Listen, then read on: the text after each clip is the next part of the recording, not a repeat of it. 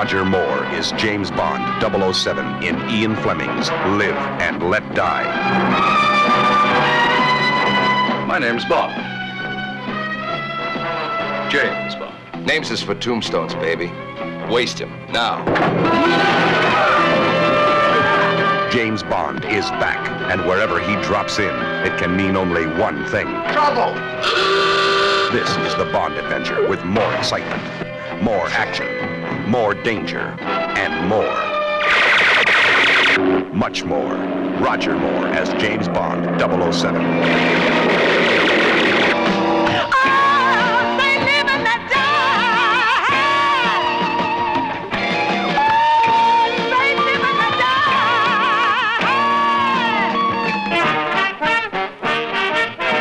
.007 is on a worldwide manhunt. The body count is going up.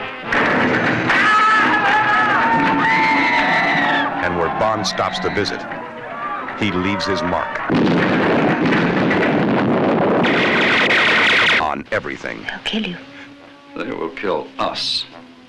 Lover's lesson number 2, togetherness. Is there time before we leave for lesson number 3? Absolutely.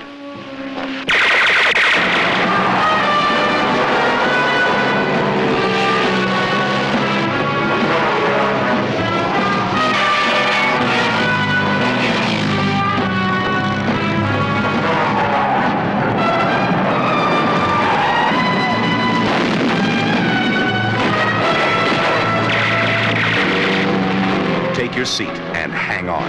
If any man can show just cause where they may not lawfully be joined together. Because Bond is on the move. And if you miss this one, you'll miss the most exciting 007 adventure of them all.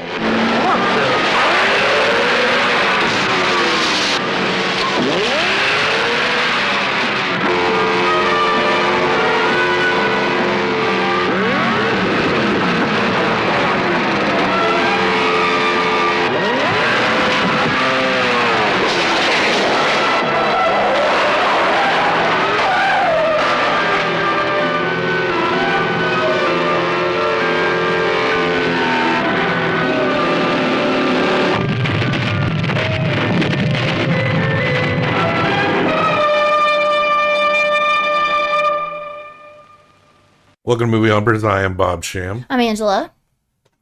The sounds you hear may be dogs, maybe. It ain't me. Not except me. for the talking parts. We do special reviews called randomly generated movie reviews, where we just go to a website and get a virus, and we randomly generate just a movie. It's we select all categories, all eras, all times, and whatever it pops up, Yeah. we watch. It's had ups and downs in its random generation. We've seen some good stuff. We've seen some middling stuff.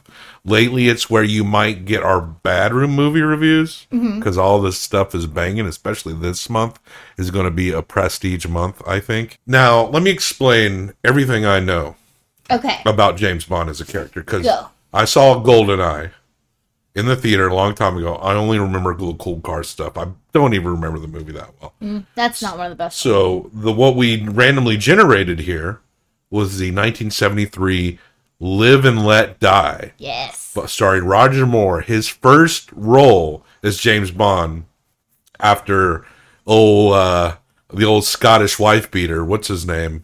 Sean Connery. Oh, was he before that? Sean was the first Bond. Okay, fair. I think there were like some random Bonds like in between at certain times. Yeah. There's a couple of Bonds that just were one Bond and came The and 90s went. was Pierce Brosnan. But James Bond is so prolific enough that even though I could honestly say that there was nothing confusing about the character, the style. Like with James Bond, right? He's a secret agent who tells everyone his name, right? He gets it wet all the time. All the time.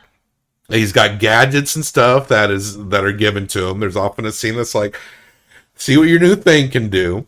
And He has an Alfred named Q. yeah, an Alfred named Q. Oh, sorry. These are your things you know. And yeah, don't tell me. I already said he gets it wet a lot. Like, he's always getting it wet. I feel like I could make it better James Bond, honestly, than the one we got. Like, for example, how about a completely pansexual, sexually fluid James Bond that literally fucks every other character he comes across in the movie? That would be amazing. I would make a James Bond be like ground zero for a new type of syphilis that he's been spreading across the globe. I also I wouldn't mind to see a James Bond movie where all his bastard children, an army of bastard children, are trying to kill him. That would be dope. Live and Let Die. Maybe you know that Paul and Linda McCartney. Thank you very much. This next song is about a British secret agent, and it's full of foreign intrigue. Paul Live and Let Die. It's a good song. I like a great that. song. I like that song, and It is a great song.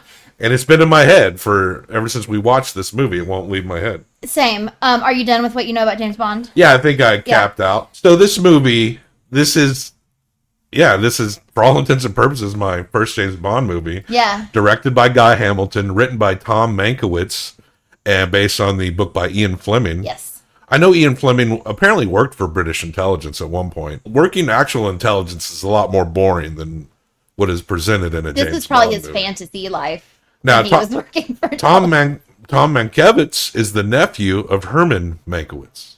Okay. Mank, he's the nephew of Mank. And I said Mankiewicz. Herman's last name different than I said Tom's, even though it's the same last name. We're starring here Roger Moore, his first James Bond. Mm-hmm. Yaphet Kotto, I thought he was fine, right? Yaphet Kotto, who is the villain. Jane Seymour, it's her introduction. Dr. Quinn, medicine woman. She was a baby in this movie. Yeah. I mean, not I thought you were going going to to say babe. No. No, she's kind of a dime. Yes. I don't understand why she's there, but Because there just has to be a girl for him to fuck. Or a couple girls for him these to fuck. Caribbean dudes, none of which have Caribbean accents, have a white lady that sees their fortunes in the cards. And there's this whole thing where her mother had the gift and her grandmother had the gift. But as soon as they have sex, they lose their gift. That's funny. Which is hilarious. So she's a virgin. And Roger Moore takes her virginity. He just expects it. Like, he fucks 3 women in this movie. Yeah. One played by Gloria Hendry. So if you're like in the early 70s and maybe you're a black person in America seeking representation in your movies, and you turn to you just watched the last Sean Connery James Bond, and you say to your mother, "Mom, you think James Bond will ever nut in a black woman?" Well, he does here. A couple times. He hits it twice. Played by Gloria Hendry. She was Rosie, who it's revealed was working for the CIA, but was a double agent. But she seemed a little haphazard, like maybe she was just in over her head the whole time. She did not work for the CIA. But the CIA thought she was. That's called a double agent. No one thought she was. I thought she said someone's name to make him think. He like kind of fed her. Okay. If James you really Bond's pay kind of a attention, dumbass. He's then, kind of a dumbass. Literally everyone was working for this guy, this leader / like he was like a mobster in the U.S. or a gang leader, and then he was I don't know. He was like go figure. This pussy hound would totally be washed over easy by any woman. Oh yeah. I mean, he gets to his hotel. And basically the check-in clerk's like, oh yeah, Mrs. Bond already checked in. Yeah. And he's like, oh, that trickster Mrs. Bond. And he's just like, what am I in for? Because he can get out of anything. So he's never like afraid of anything. So he's like, oh, what girl is this? And then it just plays out that like, because the people had intel on him. They knew he was there. They planted her there. So she knew enough to say. James Bond's probably a sociopath, right? Narcissist. I would say not a sociopath, but I would say narcissist. Yeah. Because he just thinks he's good enough that he can get out of anything, and he thinks he can get any woman. He does care. There is a story later. He does get sad when Rosie gets killed. He does, and there's actually he actually genuinely falls in love in a couple movies, but he always loses the girl because the girl never sticks around because she dies. She finds out like if she doesn't die, she finds out like you gave me a rare form of syphilis or gonorrhea or these genital warts that my doctor's never seen before. I don't know where you got these, but we're gonna have to break up because you ruined my junk. You know, he probably has like a pin in his briefcase that he can just give himself a little shot to inoculate against whatever he might have just gotten. The British intelligence and maybe is spending. Sterile. The British intelligence is spending a lot of money on VD treatment for James, no doubt. Well, British agents are being killed like all over the place, and in New Orleans. And there's this scene where there's this funeral procession. This was so cool. And then you discover that they're all in on it. And at first, I thought we were dealing with some kind of Pan-Africanist revolutionaries fighting against the British and U.S. Intelligence forces. That would have been more exciting. You know, in the spirit of RRR, the anti-colonialism, I thought we were going to get that. Because I was ready to really root for these bad guys who were all like, I think it's probably the first black villain in a James Bond movie as well. I don't know. As far as I know, I don't know. They're very well organized. But turns out he's just trying to get the whole country addicted to heroin. Well, and he's actually using these villagers' beliefs against them. I'm not sure how accurate to make him do their bidding. Now, I know I'm not too sure how accurate the voodoo here is. I'm sure it's all terrible and completely inappropriate, but they are kind of using that to get these people to like believe in them or like support them or whatever. The store that James ducks into in New York, that looks like the place where we get our special soaps and shit. Yes. He literally walked in and the lady was like, "Would you like something in heads?" It does seem like skulls? It does seem like when ritualistic, ancient ritualistic stuff comes up or is, you know, in these specific stores, that even with the best of intentions by the people who are into this kind of thing, that it's still something about it seems like you're unsure how bastardized this whole thing is becoming. So, of course, we got a black villain, a very well organized black army, and they're kind of cool, like in their vibe. But you are sitting here wondering, it was like, yeah, it's just got to be voodoo, doesn't it? Like, it's all got to be, this is the James Bond Caribbean movie. We spend time in New York, we spend time in New Orleans, but we go to the Caribbean where the heroin on the island, fortified island, is being grown. Yeah. These people Kananga are jet setting all over the world all the time.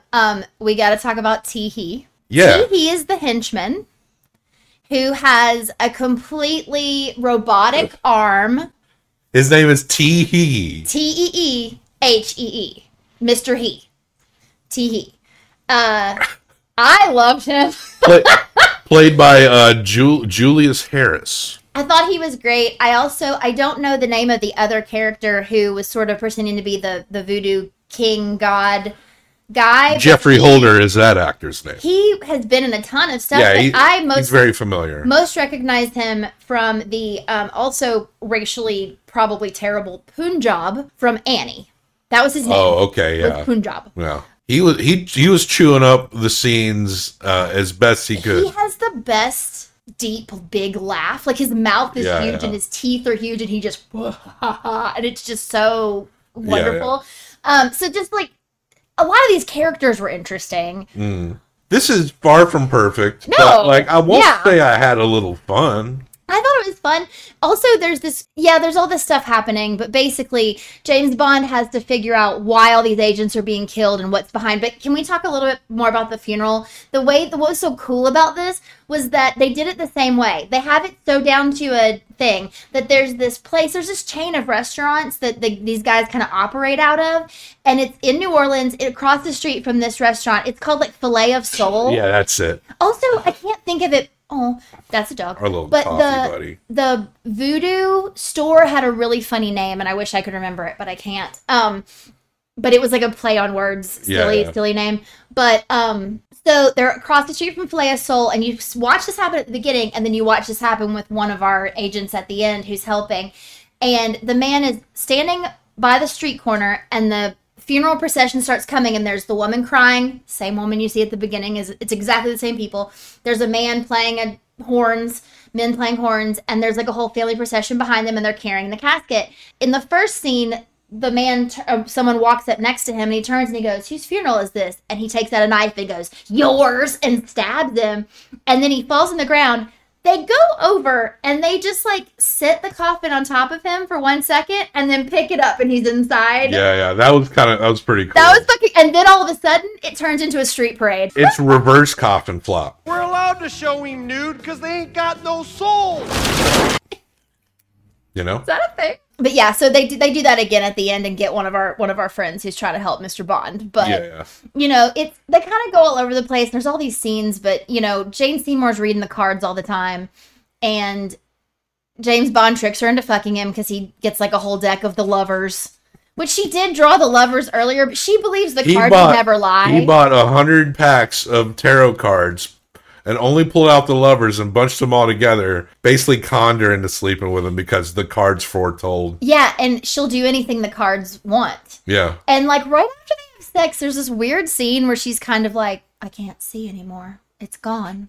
And she seems so sad. But at first he thinks she's sad because he took her virginity. And he's like, it had to happen sometime, darling. Like, it's real fucking weird. He like, straight up, like, just when he meets Rosie, he just straight up is like, he meets her, it's kind of a formal thing, and then he's just like, oh, well, shall we just get on with the fucking, essentially? Yeah. Like, every woman he's around, he should have bent Moneypenny over a desk and just took her right there, like, why not? No, he respects Moneypenny. He only gets it wet and people he disrespects. Well, this James Bond guy is kind of a dirt. She's probably too old He's for a him. dirtbag. Moneypenny's probably too old for him. He probably thinks of her like an aunt. That's when Rosie drops the name that makes it convincing, because she says whoever his contact is, she was like, Mr. So-and-so said there would be moments like this when, you know. Yeah. And then she like denies James Bond, but it's all a scheme because then there's like something in her room that scares her and please don't leave me alone. Yeah. But yeah, Jane Seymour, even though she's so upset about losing her gift, immediately is like, but you're gonna fuck me again, right? Like right now. Like there's like cool aspect. Like you could tell that this movie was intending to be like unlike any James Bond you saw before in the villains and the casting. A very like this movie is mostly black. But then at the same time, there's a lot of like dancing and grinning. You know what I'm saying? Yeah. There's a lot of like, you know, those kind of visuals that, you know, you've honestly seen. While you see it in a broader sense here, that is kind of like we're still getting out of that now. Yeah. Like the guy with the snake at the ritual. Like, you could tell this guy definitely probably would want some better roles, but he's got this role, and he's going to go 110%. Absolutely. into that role. You know, the whole thing is find the guy, and there's this part where he's trying to figure out what's the connection between the guy in the Caribbean and the guy in New Orleans. And then he is meeting with the guy in New Orleans, and he's like, Mr. Big, I will not speak on whether I fucked this little girl or not until I talk to Kananga. That was the guy's name, Kananga. Yeah, Kananga. And then Mr. Big is like, well, and like rips his face off. Now, when you first see Mr. Big, you're like, what the fuck is wrong with his him? face? I thought maybe he had burn scars or something. It looked weird. I thought for sure that like he had prosthetics on his face. Just to make, okay. And he did. Yeah, but I thought it was going to be some story about how, he, you know, like he had an injury. I thought he was going to tear that off and be a white guy. I thought he was going to tear that off. And when he started, that would have been so bad. I assumed it was prosthetics. Okay, I like the second time when we first see Mr. Big, he looks weird, but we don't linger. No, he's then quick. When James meets him and he forces James to be in front of him, you can see him a lot more, and it's like, this guy's wearing prosthetics. Yeah. And then when he starts to peel, I'm like, is this going to be a white dude? But no, it's Kananga with Mr. Big makeup or prosthetics. It's very bizarre. It is very bizarre. It almost just seems like, just don't let anyone ever see Mr. Big and just be yourself. Like, I don't know. It was so crazy. But yeah, and then he like does this trick to see if the girl fucked James or not. And she fails the trick, but he lets James go as though she didn't. And then when James is gone, he looks at her and he's like, why did you have to do it? I would have given you love when it was time. Yeah. Like he was like, when I was done with you, I would have fucked you. When the cards allowed for it, I guess. Well, when he got famous after, I'm not famous, but rich after he sold all his heroin. Seems like he's doing pretty good.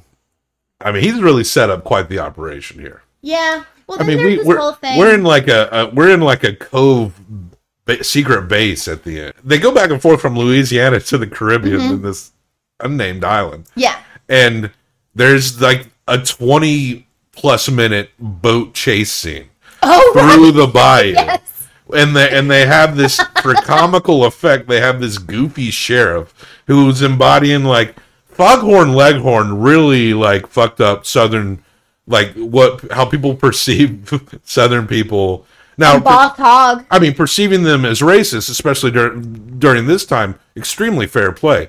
But like, we don't all talk like Foghorn Leghorn. But neither does anyone around him.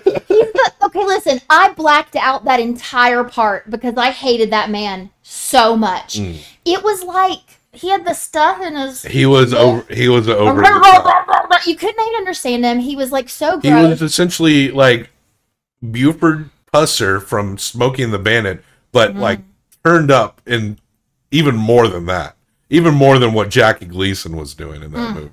Yeah, he really was just completely obnoxious. But I felt like the boat scenes, the chase scenes themselves were actually pretty cool. That was pretty cool. And that was when it reminded me of like sort of like a Fast and Furious kind of situation, because these boats were going over roads. Yeah, and like they go from like one river into the next, or like the wetlands or whatever. Yeah, they crashed through a wedding. Yeah, which we both were like, we've seen this before. Yeah, I think I did have randomly seen that scene before. I think that might be something that was parodied in something that we saw. The only thing I know is James Bond parodies.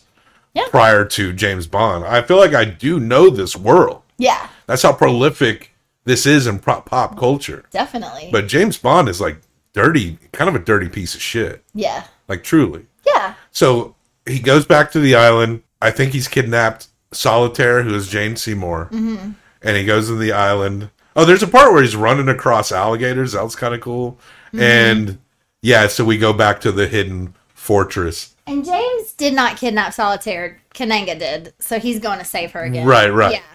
Well, that's what I meant to say. But so it's this whole, the most stereotypical aspect of any James Bond movie is the master plan, and then James gets out of it. In the evil lair. Yeah. He has a magnetic watch that he gets like some canister, and then he hits Kananga with the canister, and it inflates things. And it inflates Kananga, and he goes up, which looks wild. Looks insane. With some 1973 effects. It's a little like crazy looking. Yeah. And so Kananga like balloons out, goes up into the air, and explodes. Yeah.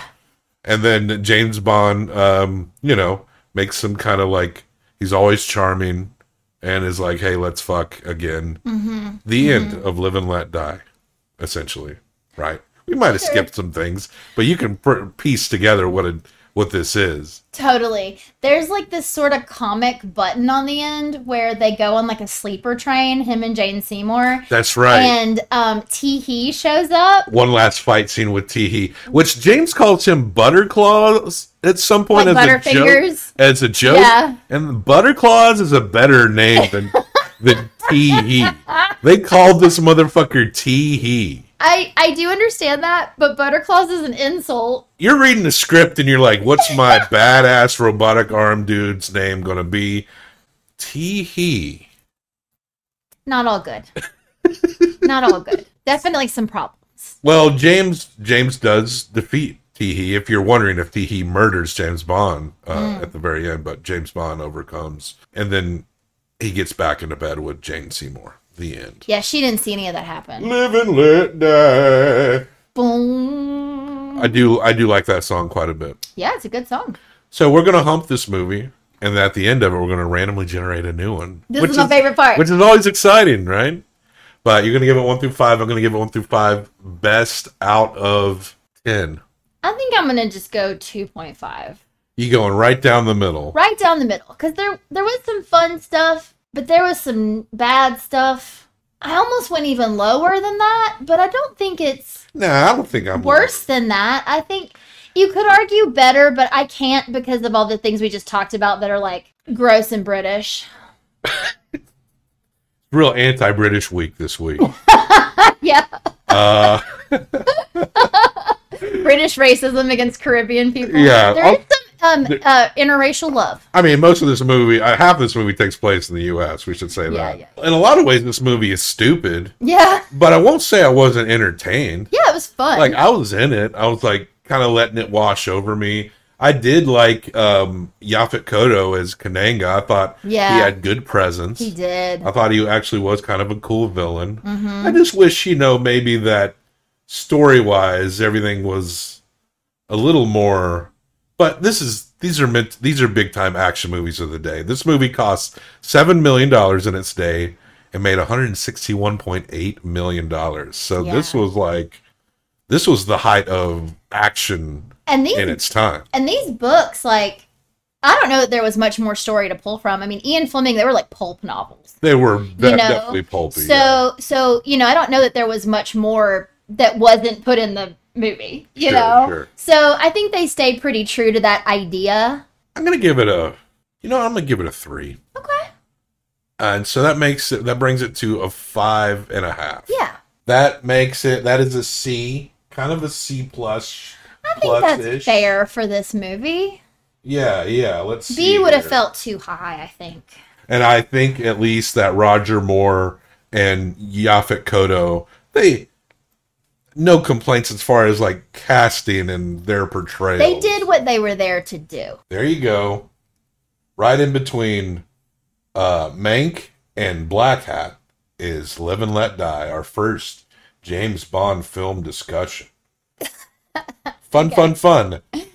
Maybe we'll come back to more Bonds. There are like so many of these movies. There's a few that I would really like you to watch with me. Yeah, well, maybe we'll see. Okay, there's a lot, so there's an insane, maybe the biggest franchise out there, honestly, right?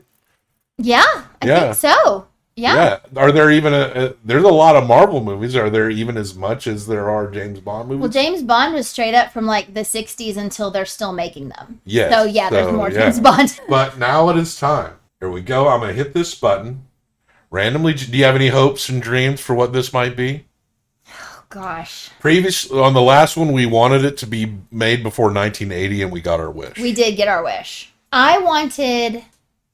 Yeah, before 1980, but last time I was hoping for like a legit black and white, like something I had never really heard of before. So I'm going to go with that again. I want it to be something I don't know anything about. Yeah, that's always what we want. Mm-hmm. Something fresh that we don't know. That we would have not thought of. All right, it's happening. Strap in, hold on to your butts. Should we do drum rolls?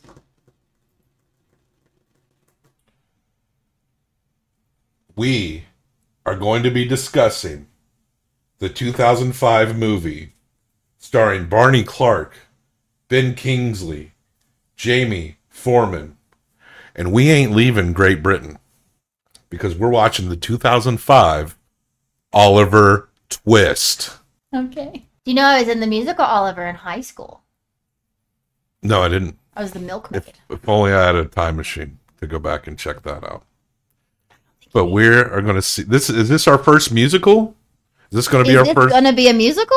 I don't think this is a musical. I only know this is a musical. I mean, I know it's a Dickens novel. So yeah. I guess it's not purely a musical. So, but yeah, we're going to watch fucking Oliver Twist. I don't know who directs it. I'm just going to guess Kenneth Branagh. I'm just going to guess it's Kenneth. I don't know if it is, but I'm just going to guess that. He does good with Shakespeare, so maybe it'll be okay.